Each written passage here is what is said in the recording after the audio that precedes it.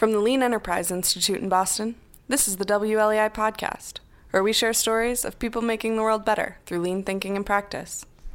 For more information about LEI, including how we can help you apply lean thinking, please visit lean.org.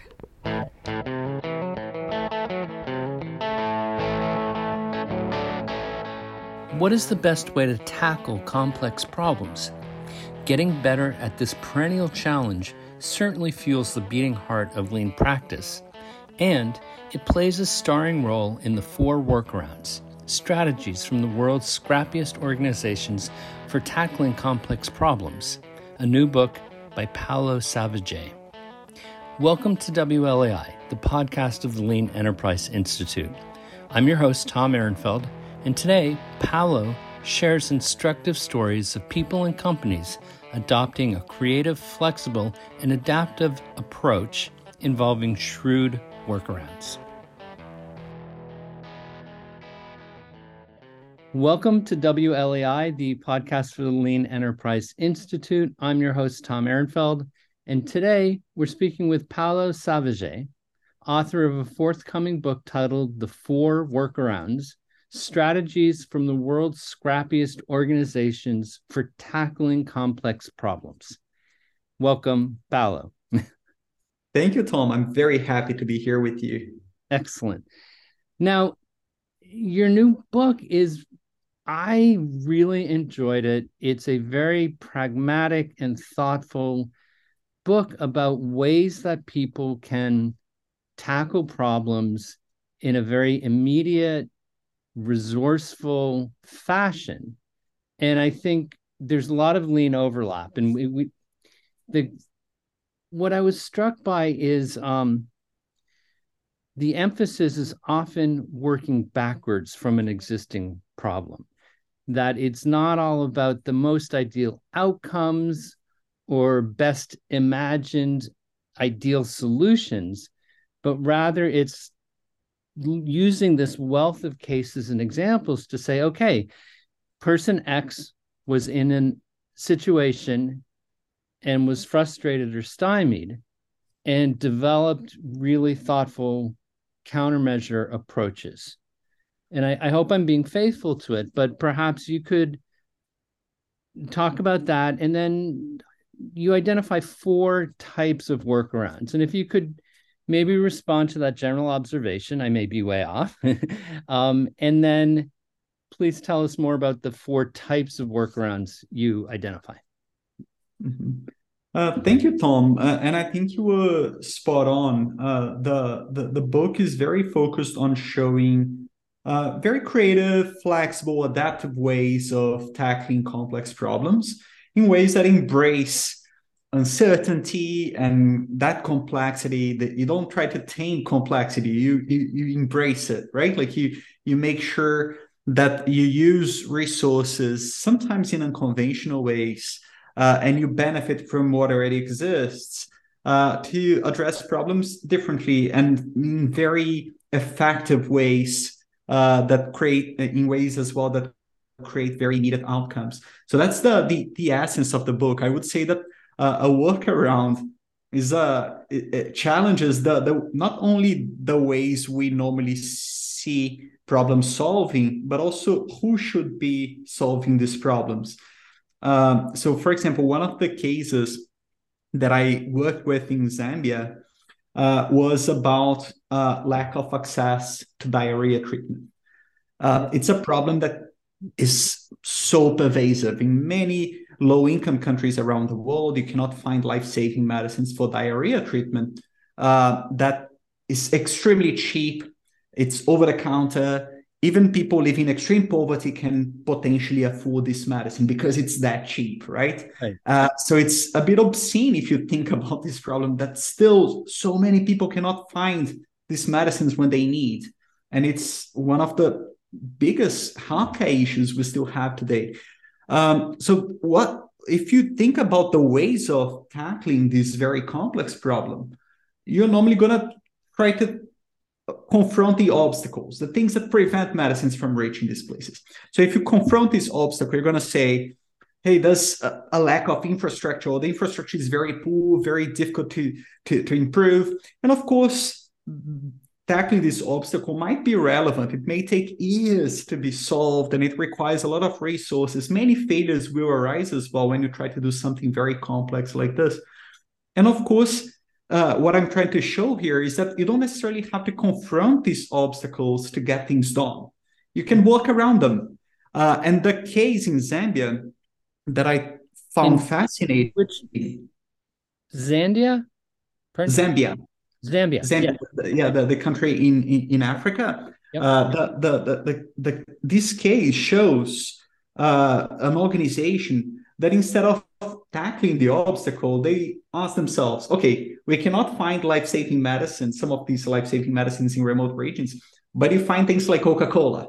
So why can't we tap into the existing distribution of Coca-Cola and other fast-moving consumer goods to make this medicine available as well, right? You don't have to necessarily tackle healthcare problems with the healthcare solutions. You can benefit from fast-moving consumer goods, from a parallel system, work across silos, and work around these very durable, embedded constraints that prevent medicines to be found.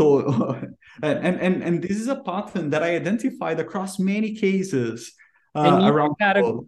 You categorize this as piggybacking. It's the first of four types of workarounds where they and identified an existing structure that they could repurpose essentially to Exactly, yes. All the cases in this book show workarounds, but I found out that there are four core approaches, and this one is a case of piggybacking. So it means that you identify relationships that have not yet been explored. And some of these relationships might be very unconventional, like making medicines available by piggybacking on Coca-Cola's distribution chain is definitely not something very conventional, but it saved many lives, and it improved a lot the access of medicines in remote regions.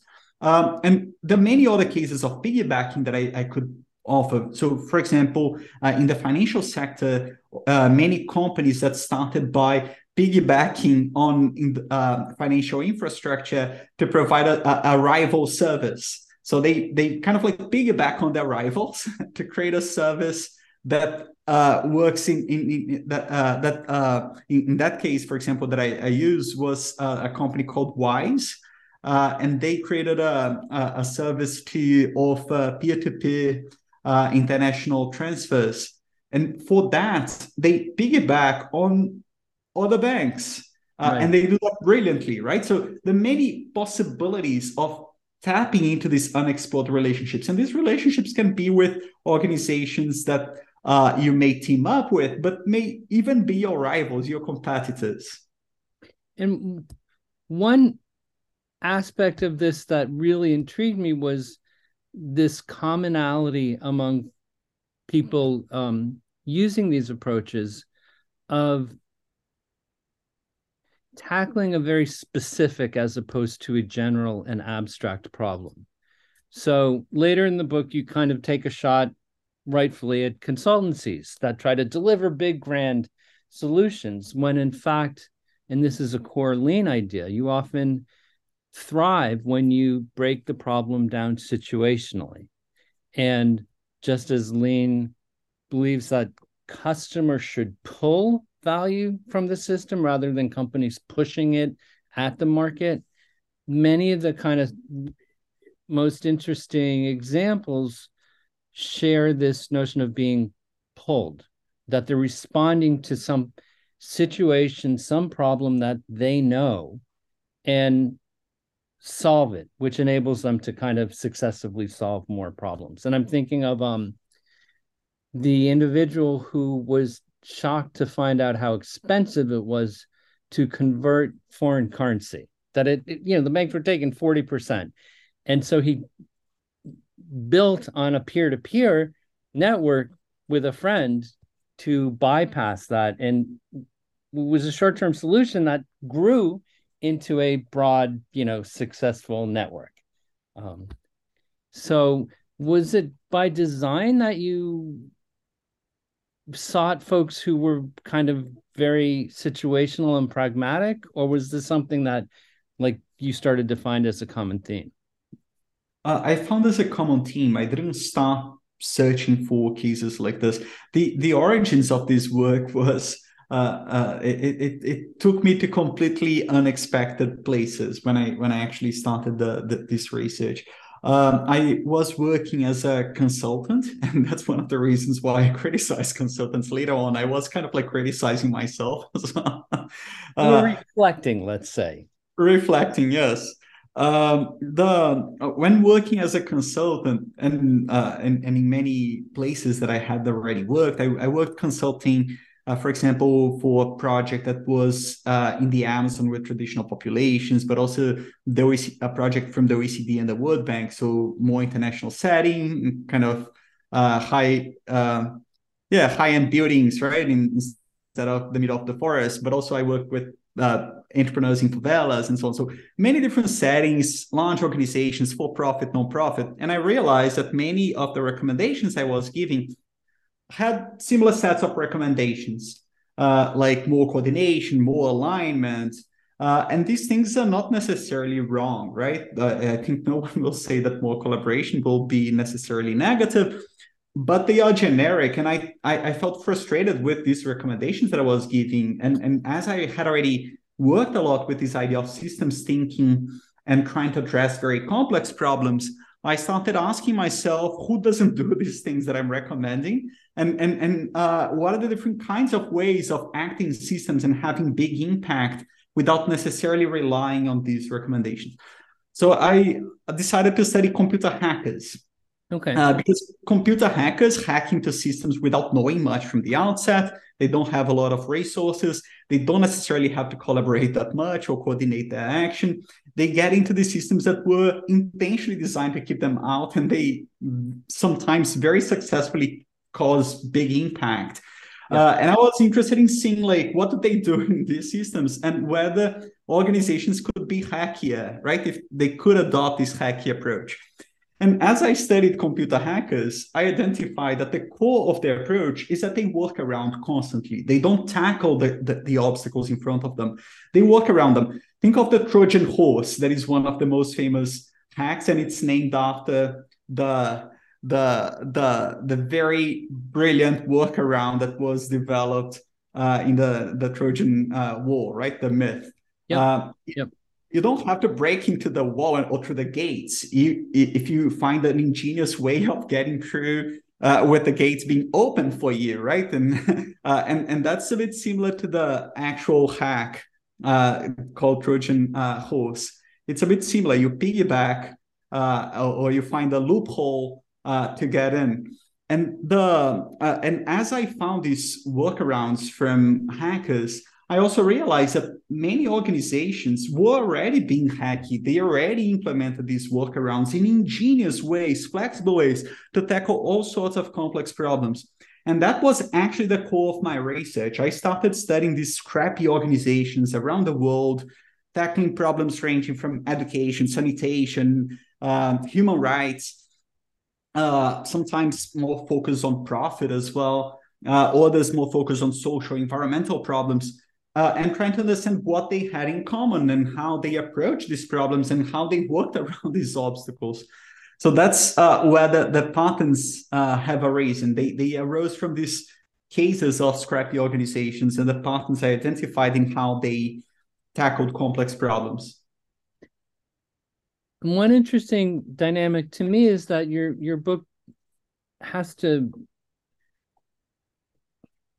bring together this more generalized body of knowledge and advice for successful workarounds, while at the same time it's really grounded in an embrace of deviancy. So you discussed the value of being a deviant, which is not synonymous with being disobedient. It actually reminds me of a book by a friend of mine, Art Kleiner, called The Age of Heretics. And heretics are folks who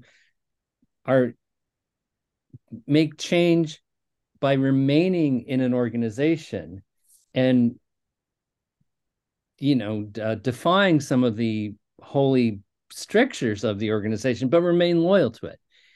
And deviancy, to me, in your context, characterizes people who really understand the current situation and yet design or take advantage of existing rules to produce different outcomes. Can you just talk about what is this notion of deviancy and how does that tie into creating successful workarounds? Sure. Yeah. So workarounds are bypassing some sorts of obstacles, and these obstacles can be rules.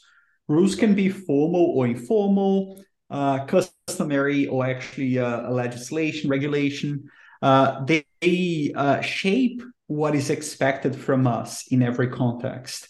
It doesn't mean necessarily that we are obedient to the rules in every situation. You might be obedient to the rule, or even worse. Let's imagine a scenario. You might be disobedient, but at the same time conforming to that rule. But let me give an example. I'm from Brazil, and when I'm in Brazil, I cross the street sometimes when the light is red for me as a pedestrian. Or when I went to India, for example, I did that as well because everyone else did, right? Like that's the default in that specific context. But you're being disobedient because there's a red light, right? Like you shouldn't be crossing the street. When I'm in Germany, that everybody waits, regardless of whether there's a car nearby. I also waited because I conform to the rules, the informal rules. So you can be disobedient and a conformist at the same time. And what I try to show with this book, because many of the cases of workarounds are controversial, especially when they are working around rules, and rules that can be that depend on your ethics, depend on your values, on your priorities. So let me give an example that is controversial. This organization based in the Netherlands is pro-choice. They think that women should be allowed to get an abortion if they want to. So completely based on their wish, right? But most countries in the world won't allow people to get abortions on demand. And that's based on the rule, the rule of the place where they are based, where they reside. In the strict laws existing in the country. Exactly, yeah. So let's say in Poland, for example, abortion is not legal. So women cannot get an abortion if they need or want one. So what this organization realized, the way that they deviate in a legal way and in a very interesting, creative way, is that they have a boat from the Netherlands and they sail to places where abortion is illegal. So let's say they go to Poland, to keep the same example. Women who want to get an abortion go on board and they sail to international waters, which is very doable because international waters is not that far from the coastline of a country. So let's say in like half an hour, perhaps, they reach international waters. In the international waters, the legislation that applies is the one of the flag of the boat. In that case, since the boat is from the Netherlands and the legislation in the Netherlands is pro-choice, women can get a safe and legal abortion service and then be brought back to the countries where they reside, where abortion is illegal. So in that way, they are bypassing a law of a country to provide abortion services. This case is clearly controversial. Some people might agree with it and think that it's great deviance because it's women's rights. Some people might disagree. And I have many cases in the book that are controversial, that depend on ethics, people's ways of seeing things. I think that case, so very personal, based on my ethics, I think women should be allowed to get an abortion service on demand if they want to.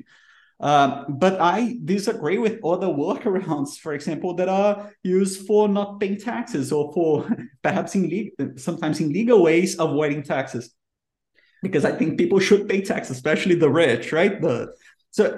This depends on your ethics. The workaround as a method is very deviant. it's not necessarily disobedient, because you are not necessarily clashing against the rules. You are working around them in legal ways. And that's very powerful as a change-making mechanism, because you don't clash against the existing power structures or against the dominant rules. You find ways of working around them to get things done. And that's why the biggest word that came to mind reading the book and just reflecting on it is pragmatism. That it's always a very kind of practical, situational approach to A, deeply understanding the situation, and then B, unpacking the problem into ways of tackling, developing immediate countermeasures. And there are cases, though, where you show how breaking down a problem into very, very specific case can create immediate small change that sets the basis for larger change down the road, which is something you talk about with Ruth Bader Ginsburg and how she took a legal approach to basically challenging prevailing discriminatory laws. Can you explain that? Sure, yes. So you can think of workarounds as like ways of breaking down problems and in a very pragmatic, practical ways, getting things solved or get things done in resourceful and creative and immediate ways.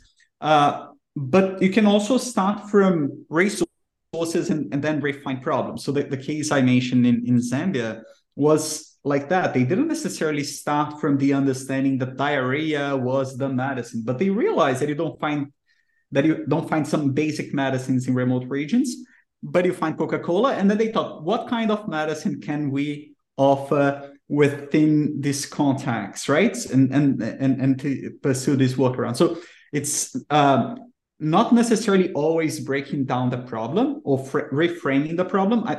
This can be very iterative as an exercise. And it was iterative, even in the small moves they took once they landed on using the existing distribution network of Coca-Cola.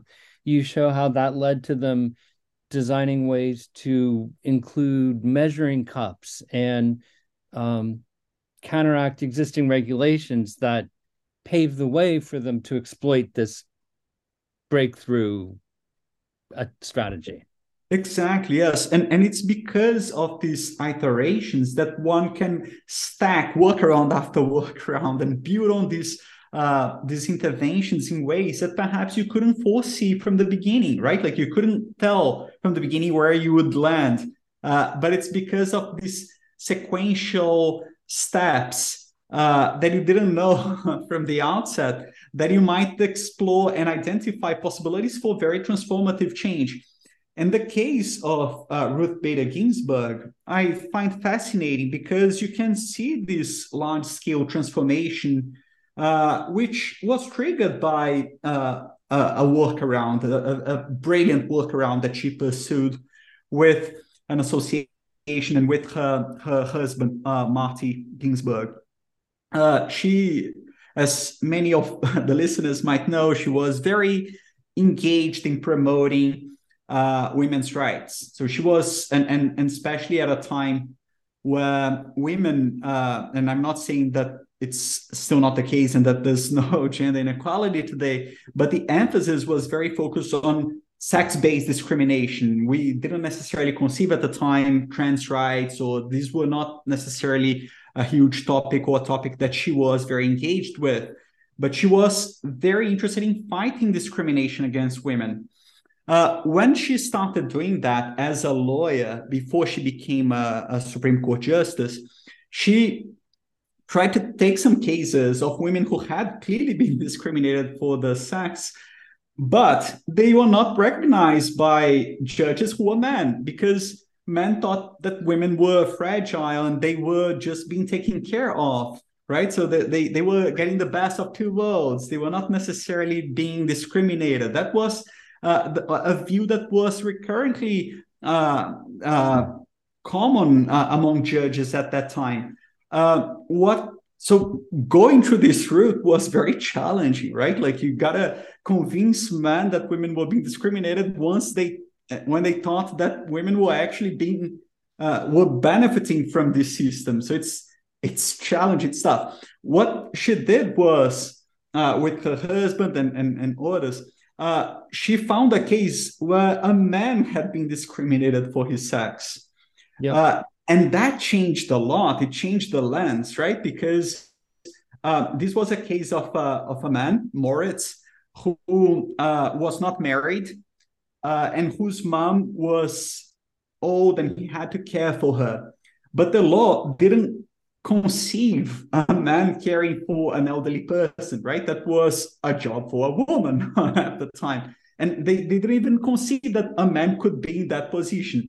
And a woman in that position would be entitled to some tax benefits. And because he was a man, he wasn't entitled to those tax benefits. He had been discriminated for being a man. And he wanted to claim the expenses for her home care as a tax deduction. That was the legal basis upon which they launched this case.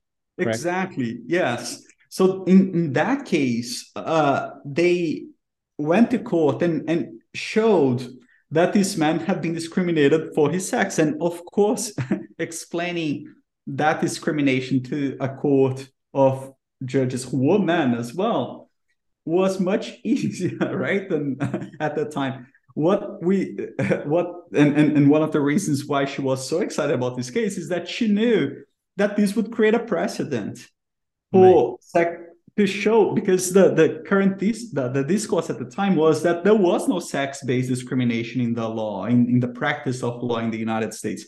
Once they showed that a man had been discriminated for his sex, it created a precedent that was later used in many cases in court, but also by Congress people to change laws.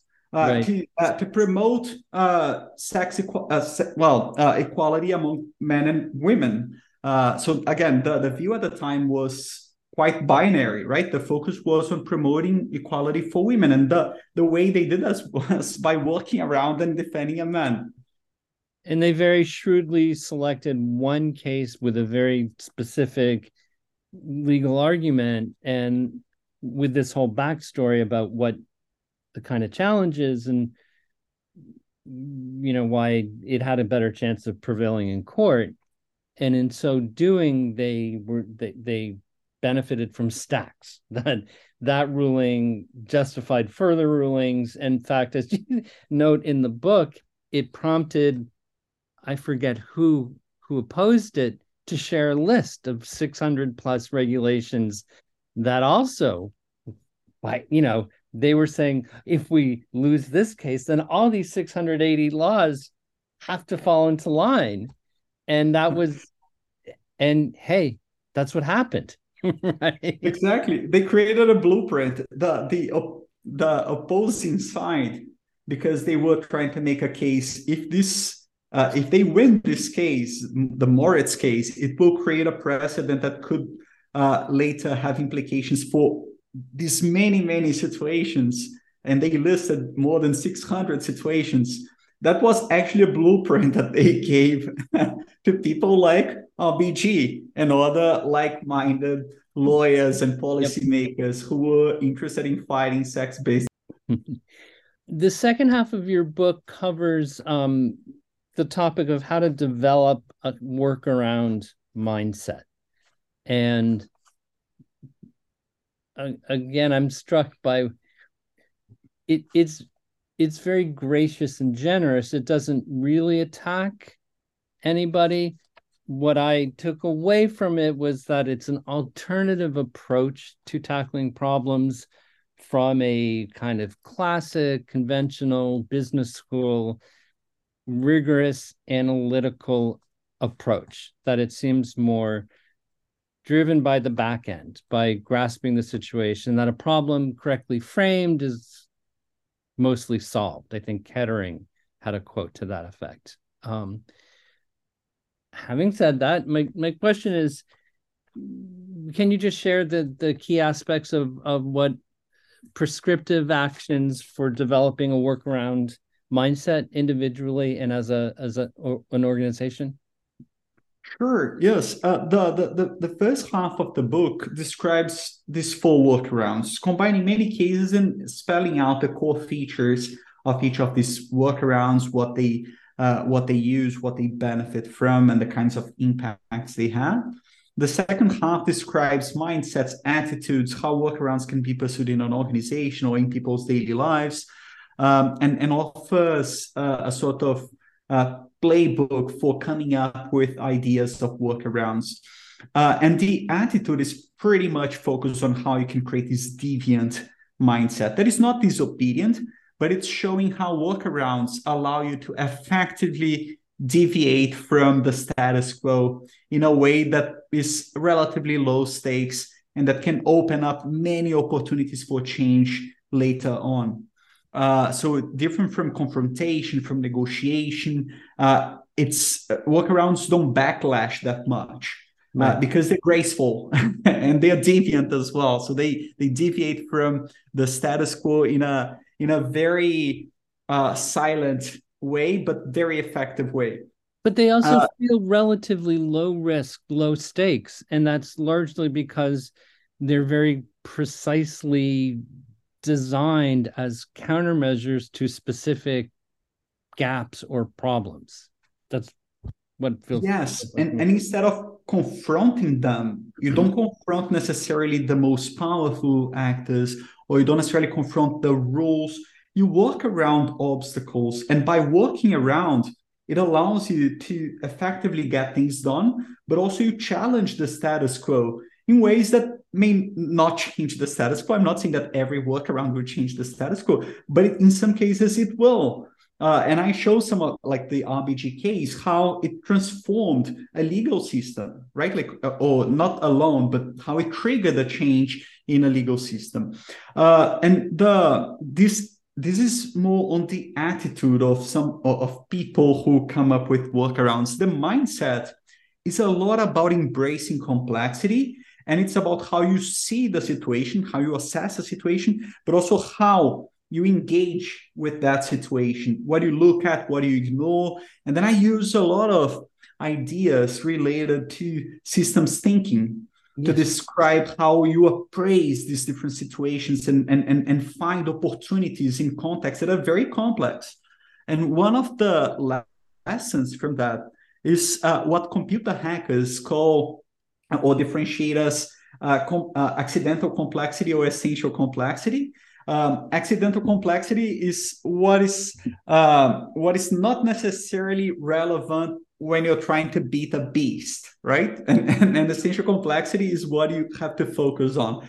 By stripping off this accidental complexity and focusing more on the essential, you find many opportunities for workarounds. And I show some ways of doing that, some lenses you can use to identify the key aspects or that make you understand the complex situation from different angles.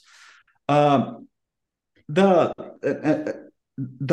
part that I describe a playbook, I kind of like show that you don't necessarily follow a linear process, but I give some core prompts and features that allow you to assemble and look at a situation in different ways and use these 4 workarounds to come up with ideas.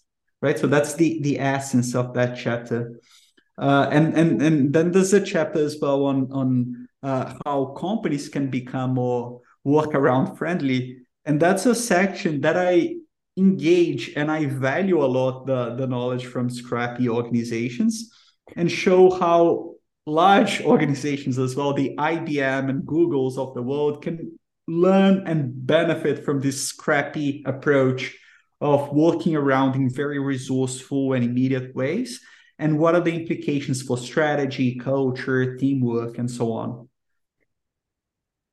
Yeah, please say more about that, because I think a core challenge is scaling this useful behavior that's often situational or individual by people in tackling problems, and it's risky when you try to scale it up to a cultural level, because I mean, organizational deviancy is almost an oxymoron. You risk, de-animating the spirit of workarounds by trying to adopt it more broadly. So how do companies embed a workaround mindset, a kind of a shared approach to being pragmatic in terms of goal setting and problem solving? Mm-hmm. The many ways of doing that, and that relies thinking and shaping the culture of an organization, but also how decisions are made, strategies, and so on.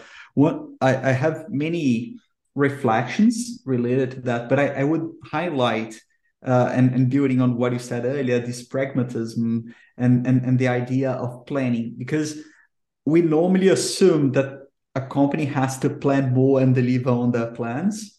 And Yep. one of the insights that comes from these scrappy organizations that I studied and from whom I learned so much about workarounds is that planning can be very constraining. Wait, you're saying scrappy because it's I'm hearing crappy. Scrappy.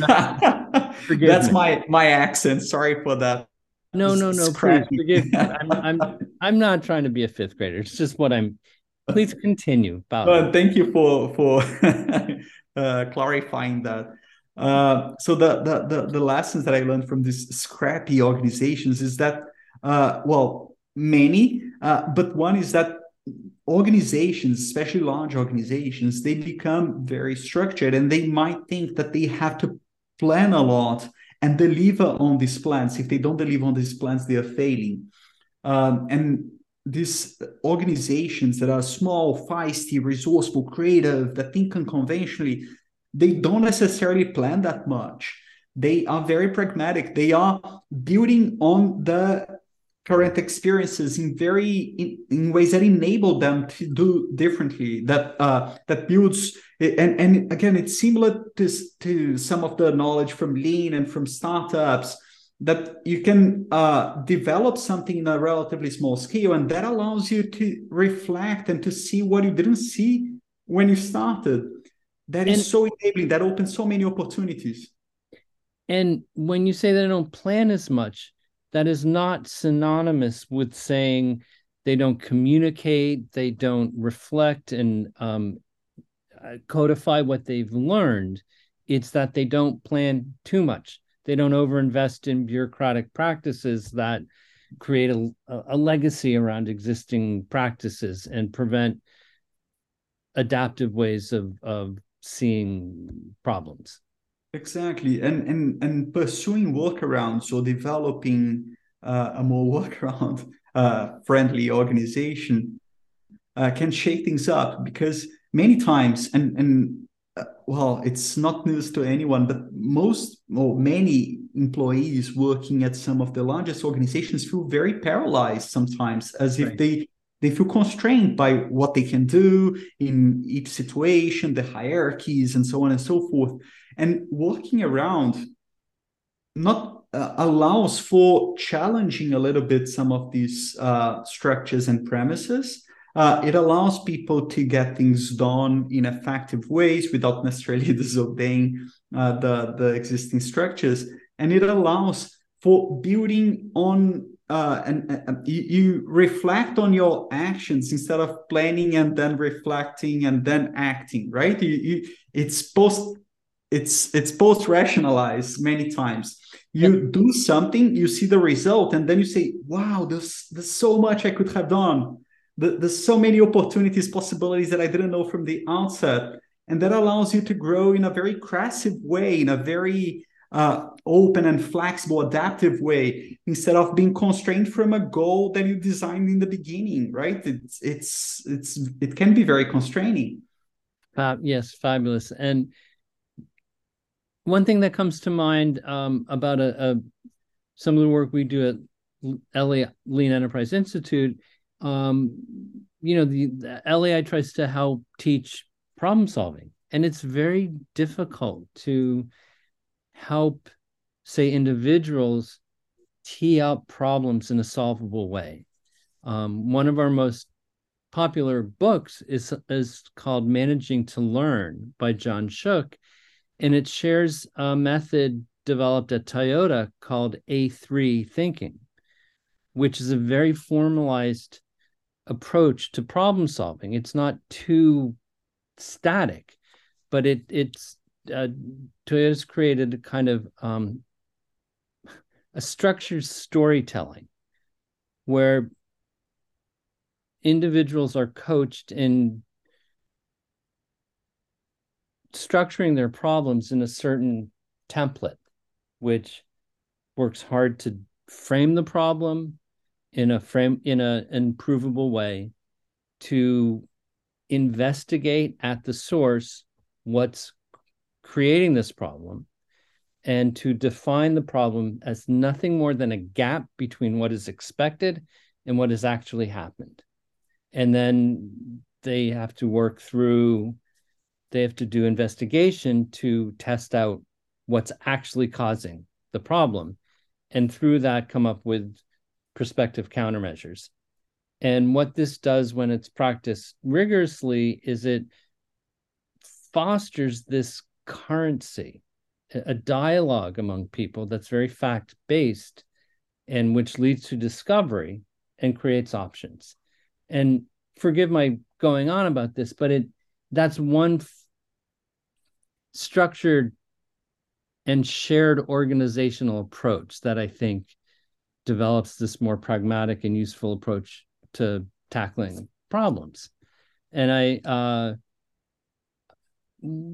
there similar approaches that I guess you would recommend to help organizations get better at improving individual and group problem-solving approaches? Mm-hmm.